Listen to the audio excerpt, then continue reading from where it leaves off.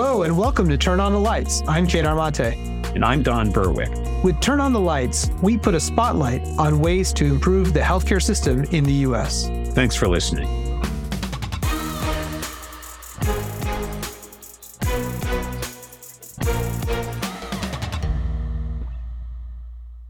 According to a Kaiser Family Foundation survey conducted last year, more than half of U.S. adults report that they've gone into debt because of medical or dental bills in the past 5 years. About a quarter of them owe more than $5,000, and about 1 in 5 of those with any amount of debt do not expect to ever pay it off. Medical debt can lead to problems, including avoiding needed healthcare, food insecurity, and a loss of housing. It's one of the leading reasons people file for bankruptcy in the United States. So joining us today to discuss an innovative response to this issue is Allison Sesso. Allison is the president and CEO of RIP Medical Debt. That's a nonprofit organization that buys bundles of delinquent hospital bills, either from collections agencies or directly from hospitals, to relieve low-income people of the burden of having to repay them. They report that they have eliminated more than $8.5 billion in medical debt for over 5 million people. Hi, Allison Sesso, and welcome to Turn on the Lights. We're delighted to have you with us. I'm delighted to be here. Thanks for having me. So let me start with you. If you say a few words about yourself and tell us about RIP Medical Debt and where it came from and a bit about its history. Sure. So my name is Allison Sesso, as you said in the introduction. I am the proud president and CEO of RIP Medical Debt. Personally, I am living in Queens, New York, and that's where we base most of our work out of. But we do have employees across the country, and we certainly work across the country in all 50 states, including DC. And so what we are is a national charity that is focused on ending medical debt. And we mean that in a couple of ways. First and foremost, we put the patient first. We want to make sure that we remove that burden of medical debt from patients. And we do that with a very unique model that takes $1 and gets rid of $100 worth of medical debt by mimicking the for-profit debt buyers. And I can go more into that. But that's the number one thing we do is we remove debt. And we've gotten rid of $8.5 billion of debt using this model, helping 5.5 million people, which we are very proud of. But at the same time, while we're very proud of that work, when we say we want to end medical debt, we recognize that picking up the pieces at the end of the line after people have medical debt is not the final solution to this problem. So we're really trying to be intentional in leveraging what we do to tell a larger story about the problem, tell people's experiences with medical debt, and try to make an impetus for larger systemic change so that there's less for us to do and hopefully one day nothing for us to do. Allison, can you back up a bit and just tell us more about medical debt? What is it? How big is the problem in this country? Can you give us a sense of the geometry of this problem? Like, how big is this challenge for us as a nation? So more than 100 million people have medical debt in the United States. That's 41% of adults. So it's pretty substantial and widespread and a very 41%. Correct. Every other adult in this country has a medical burden, medical debt. Medical burden and medical debt are not the same thing. So just to be clear, because medical debt means that you're not actually paying on that responsibility. Medical burden, I would say that I don't know what that number is, because if you are in a payment plan for a hospital, you're not in debt, you're paying it. But I would say you're in burden, right? So there is a difference. I want to make that distinction. That the amount of debt that's out there is at least $195 billion of debt. And that's really based on credit reports. So it's probably an undercount. There's probably a lot that is people put on credit cards, for example, and that's probably not captured. So there's a lot more debt out there than the $195 billion, but that's at least the size of the problem. So as you can see, it's pretty. How substantial is it from an individual's point of view? What's it like for the people you try to help in terms of effects on their daily life? So it really depends on the individual. Some people, we get rid of $1,000, right? And depending on their own financial circumstances, that could be a big help, a little help, or just a medium help. Other people, we get rid of a pretty substantial size bill, say $10,000. And that, I think, regardless of your income, is probably, as long as you're within our range, is probably helpful. So I think it depends on the individual and their own and their circumstances. What I think the key here is that it does get rid of something for a very low cost, and it really removes a stigma that the people are feeling. People feel like they are failing when they don't pay their bills. This is not something people are just shirking the responsibilities of. They feel a mental health burden, actually. And then there's the data that really demonstrates that people feel a mental health burden when they have medical debt. And that really turns into stress for the individual, right? And undermines the whole system of healthcare because it turns into high blood pressure. It creates heart problems for individuals ultimately. Stress really does induce poor health outcomes, not to mention the fact that it makes people make choices in their budgets, like buying less healthy foods, taking on additional work because they need to pay these bills, which are all undermining their health. So there's a lot of sort of repercussions, I would There's say. a cycle here. You're painting a picture of a cycle here of medical debt causing unsafe or unhealthy choices in a person's life that results in more health expense that further causes more debt, which makes a lot of sense. And is particularly. Allison, can you tell us a story you must encounter with much gratefulness, I imagine, as you forgive these debts for folks who are facing big mountains of expense?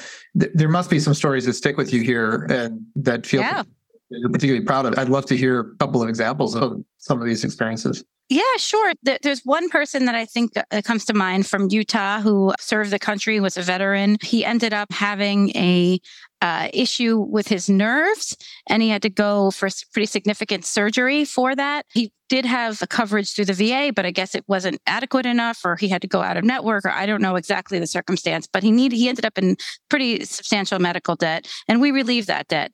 But before we were able to do that, his credit did suffer pretty substantially. And the saddest part of the story was that he wasn't able to co-sign for his son's student loans and to go to college. And so he really just felt really ashamed about that, to have to say to his son, because I needed to take care of my own physical health, and I had to take care of my own physical health because I served this country, I ended up in medical debt, and now I'm not able to be there for you to make sure that you can start your life in the way that I would want you to, and that I would hope and wish and put you on that right path.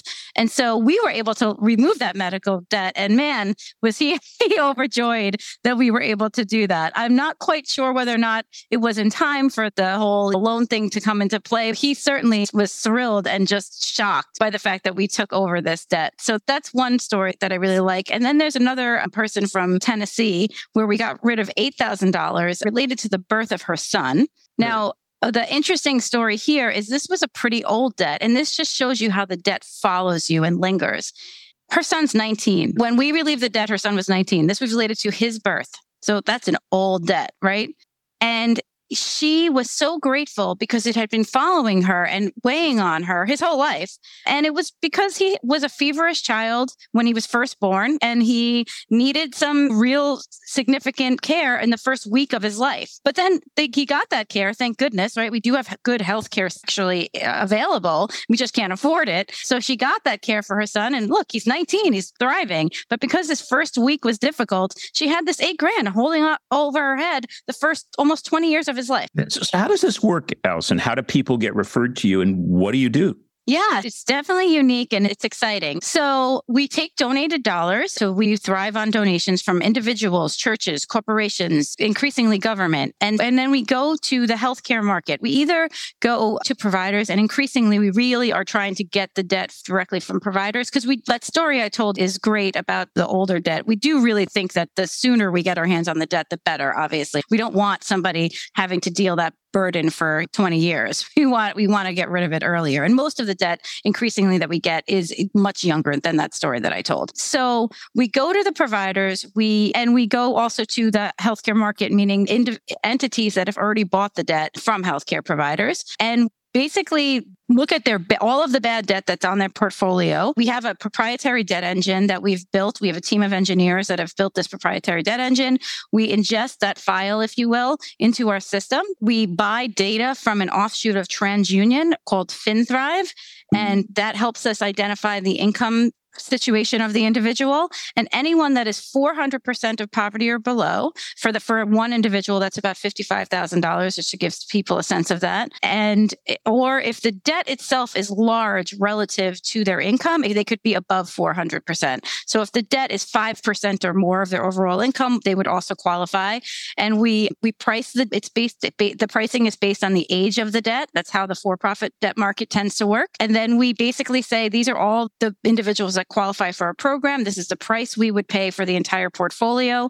And then we enter into a sales agreement and we wire over the money, and then we own the debt. And then our system helps send out in mass, and this is thousands of letters at a time, the thousands of letters to individuals to let them know that we've relieved them of debt. So what's interesting about it is that you take no action as an individual. You cannot apply for this. There is no way. Nobody should call us and say, could you take care of my debt? It is source-based, which is actually really different than most social interventions. You usually have to fill out an application, and that's usually the biggest hiccup for some of these programs. And ours, frankly, even if you didn't get the letter, debt relief is there, but it obviously is important that you get the letter and information that the debt's been relieved.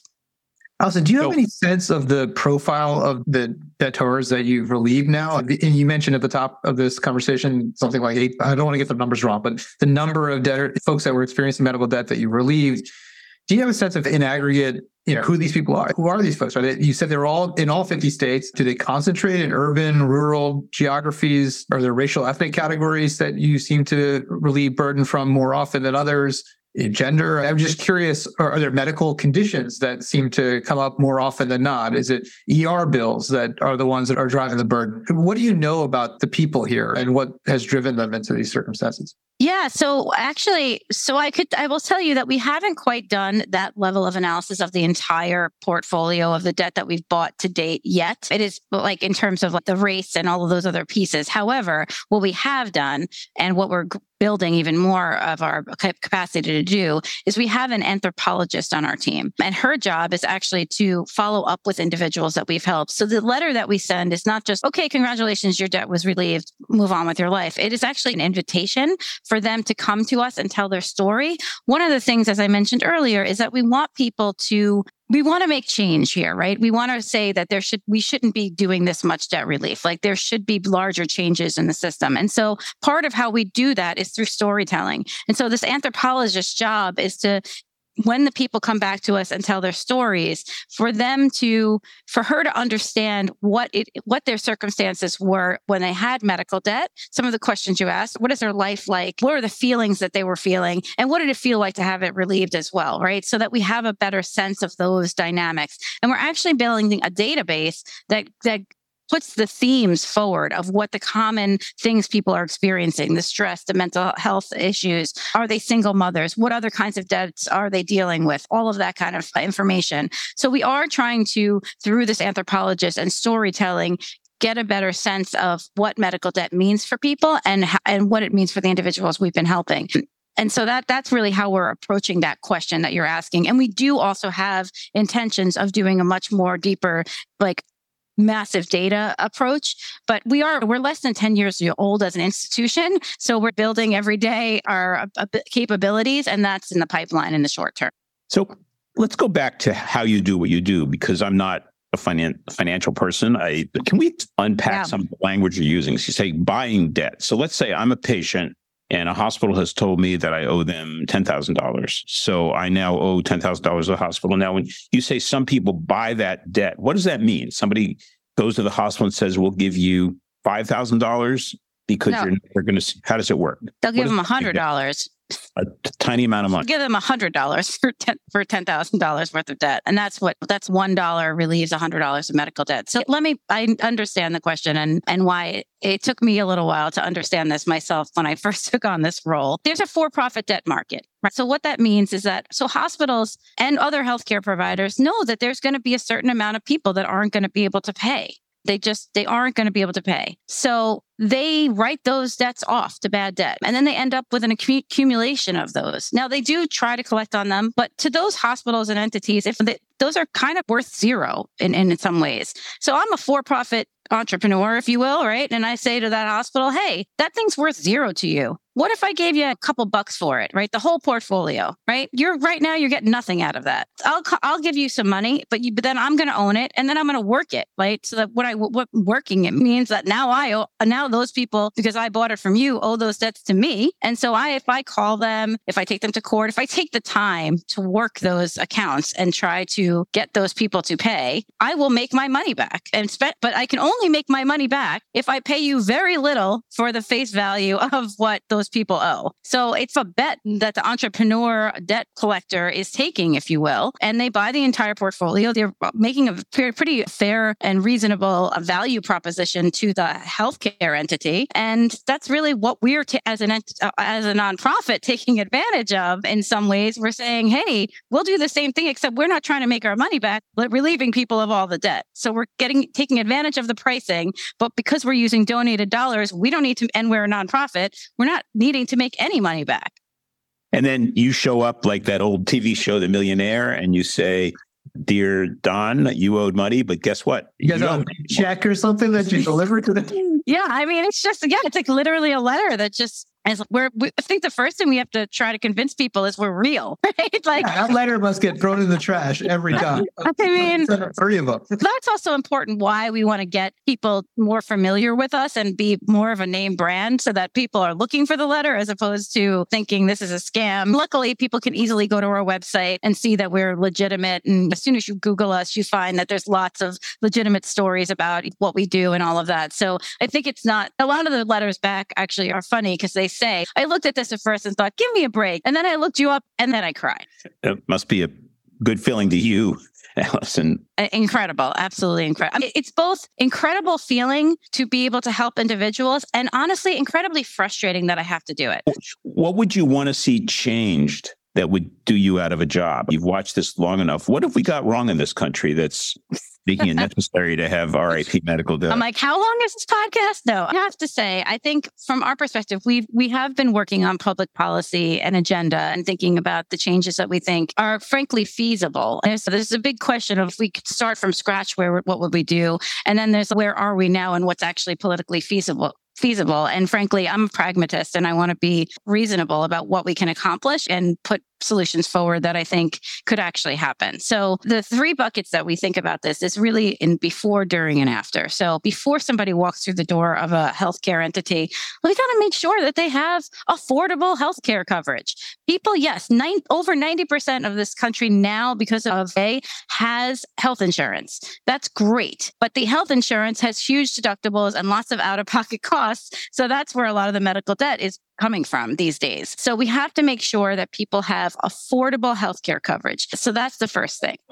The second is once they are at the hospital, we have to make sure that they have access to and it's easily accessible and that hospitals have in place. And frankly, I think other healthcare providers as well, although they're not required to, financial assistance policies. Those are so important to people's ability to not be burdened by the debts. And financial assistance policies are basically making sure that you get charity care if you're under a certain level of poverty or at a certain income level, or you get a discount at other income levels. And unfortunately, some hospitals do that really well and other hospitals don't do it so well. And so making sure that we shore that up is really important. And then the third piece is once somebody does end up in medical debt, if those other 2 things aren't in place, making sure that there are real limitations to what can be done to collect on that medical debt. I really think that what's called extraordinary collections actions should be limited when it comes to medical debt. You shouldn't be able to take someone's house away, their car away,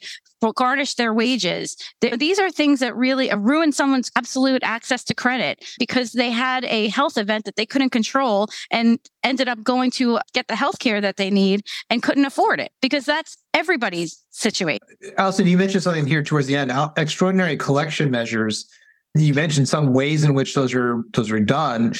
What would it take is that the norm right now across the country? What's the kind of upshot of how much progress can we make towards removing those kinds of? I think that there's lots of state and local governments have been considered. I think it's more state governments, I should say. I'm not sure that local governments have this power, but state governments can put limitations on what can be done in terms of collections actions. And a couple of them have. I wish I could think of a couple off the top of my head right now, but honestly, I can't. There's a lot of state policy out there that are different, but certainly some states have passed laws and have said, Absolutely. Like you cannot take someone's house away. There are limitations to what you can do. You can't sue patients. I think New York actually just recently passed that said you can't sue patients anymore. Does your work actually result at times in the hospital itself forgiving the debt? We've seen in the newspaper, hospitals get into a lot of trouble for pursuing debts in many cases. Have you seen a trend among hospitals to release the debt or relieve the debt themselves before you need to get involved or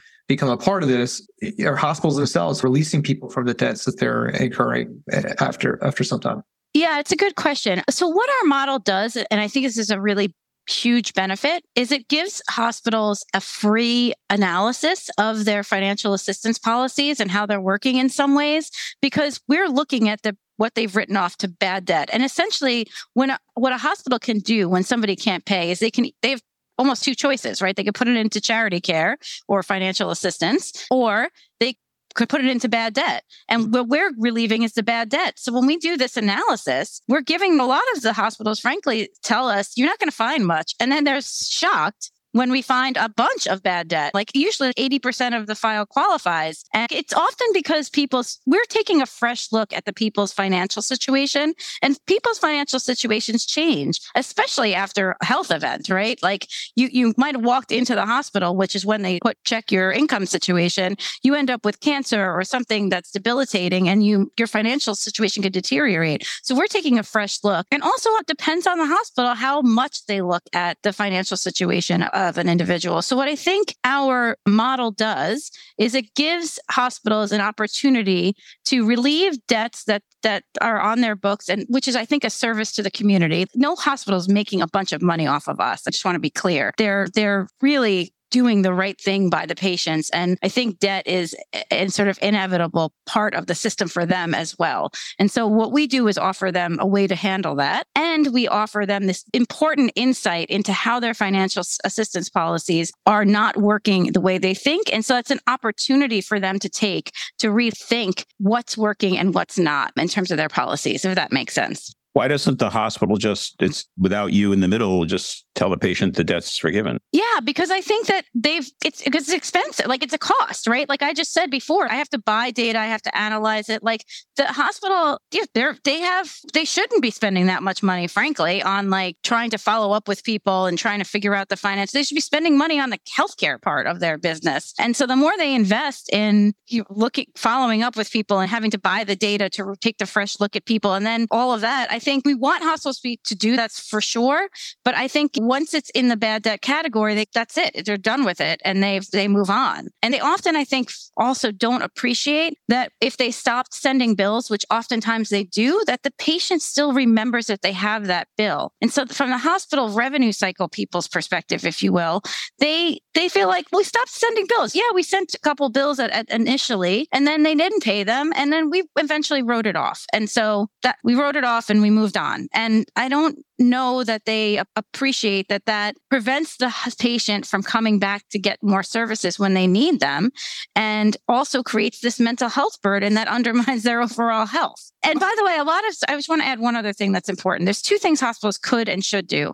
In terms of the charity care, when they do give charity care, there's no requirement that they notify the patient that they do. And so that's important, right? The patient still will think that they owe the money if they didn't get a notification that it was written off to charity care even. And then the other thing is they can do, and a lot of them do, but a lot of them don't do, what's called presumptive eligibility, which is essentially what we're doing, which means that we are doing that proactive look. It does cost money, as I mentioned, but I think if you build the system around it, it really could hospitals reduce how much people go into the bad debt bucket versus the charity care bucket. Allison, some healthcare providers are for-profit, investor-owned. They make their corporations that make profit. Others are nonprofits. They have to not lose money, but they allegedly nonprofit.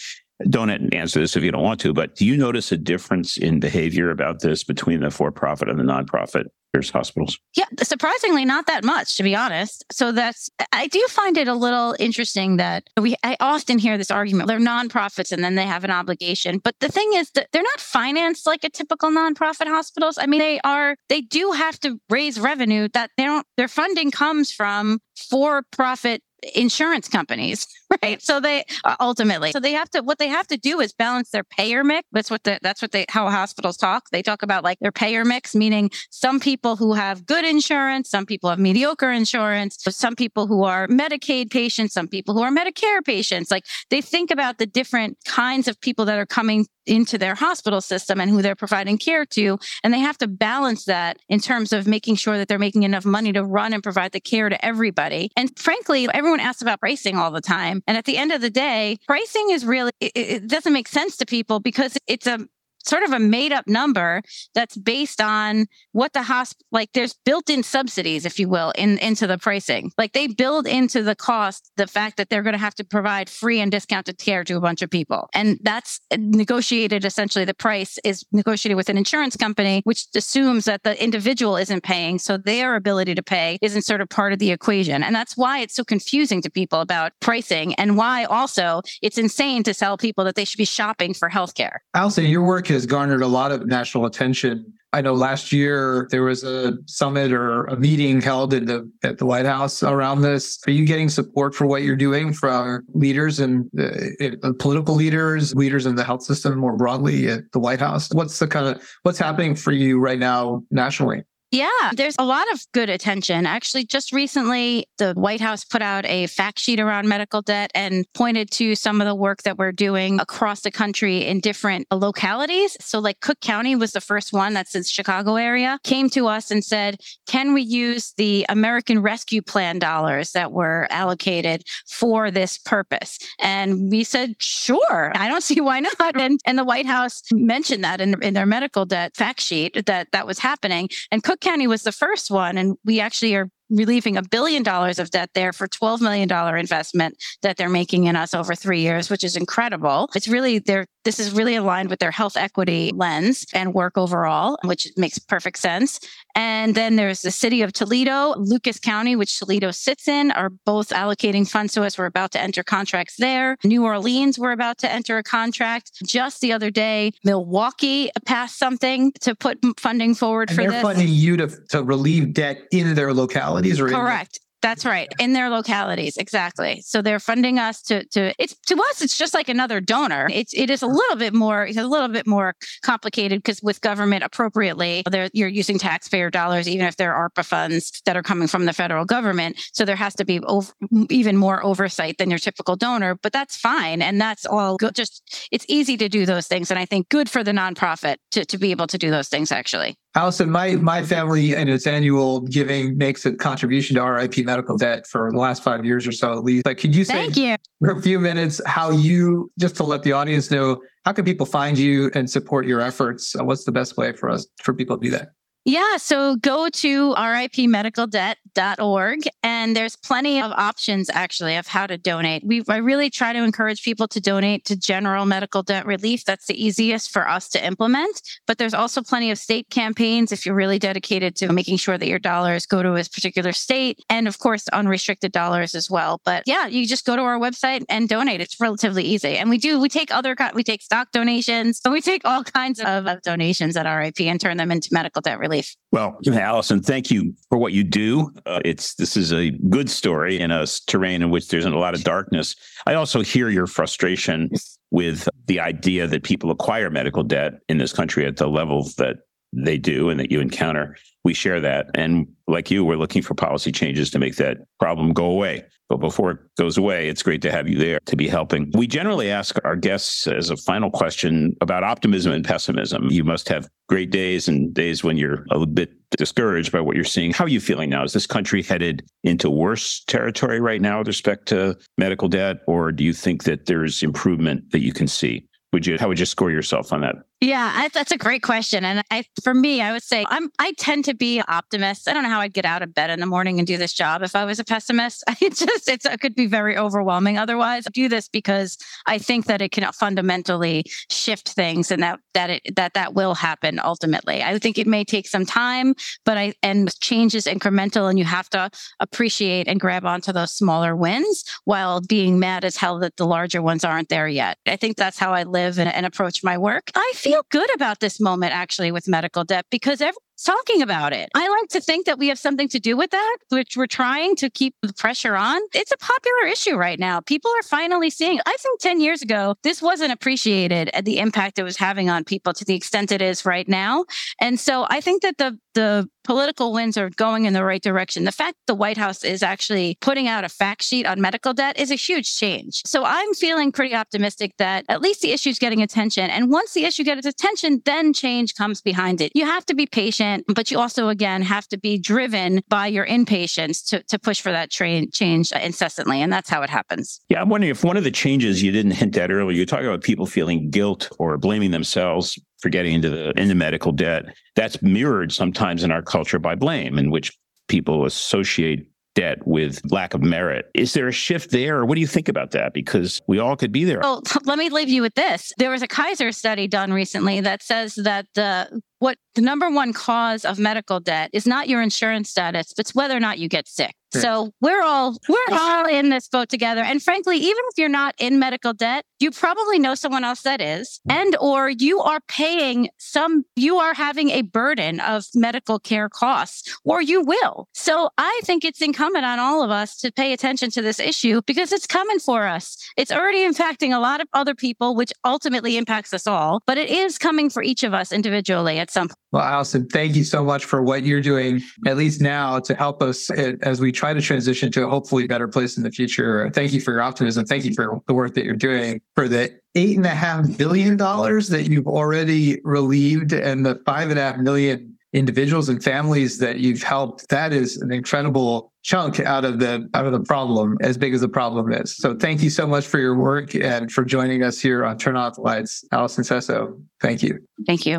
All right. Well done, Allison. Thank you. That was a lot of the stories we're telling are pretty dark and discouraging. And here you're both your work and I must say your attitude, the way you sound gives us a bit of hope. Hopefully this will generate some more support for your organization. Thank you. Great. Thank you so much for the opportunity. I appreciate it. Bye, folks. Take care.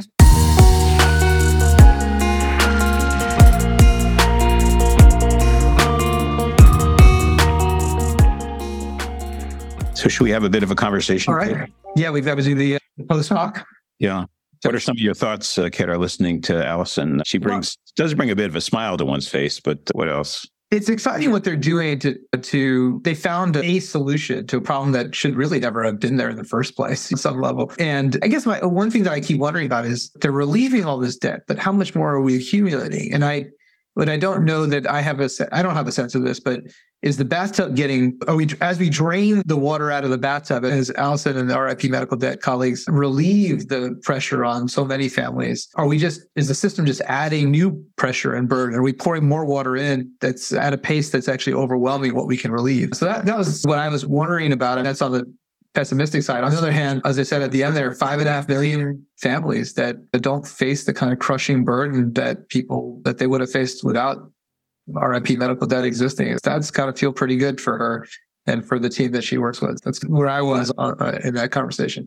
Yeah, I must say, it sounds simple now that she's explained it, but if the debt is not worth anything, that the hospitals or others are never going to see it, and you can buy it for a small amount and retire it, that's a pretty straight shot. But it is not the upstream problem that you're talking about. It's how do we have a country that digs people so deeply into debt when they get sick? I really don't think that's true in other nations, and maybe in other episodes of Turn on the Lights, we can explore that question. Why here is this such a burdensome problem? Almost half of the people in the United States in medical debt. Yeah, it's got to be something. Statistic. It's just hard to imagine that when you go to the grocery store, that every other person that you meet in the store is facing a medical debt. It's crazy to imagine and contemplate. I had this conversation with an IHI employee, actually, whose family member was ill in another place. And what she said to me was, at the end of the day, I feel that the care that the person was getting might not have been quite what they would have gotten at the Massachusetts General Hospital or at Kaiser Permanente or Mayo Clinic.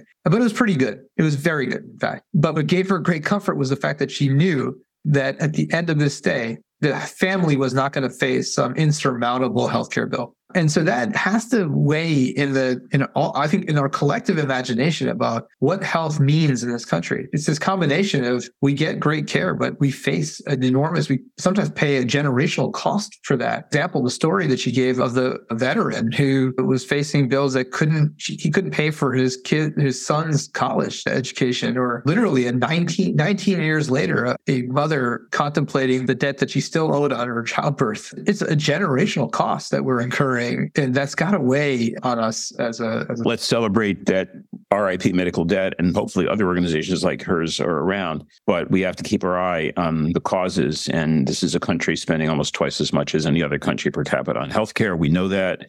Our prices look crazy when viewed from outside the U.S. So we got to dig in further in this and hopefully make this wonderful work that Allison Sesso and RIP Medical Debt are doing unnecessary sometime in the not too distant. Yeah, really helping her work her way out of a job. But yeah, absolutely. Thanks, Don. Thanks, Kedar. Till next time. All right.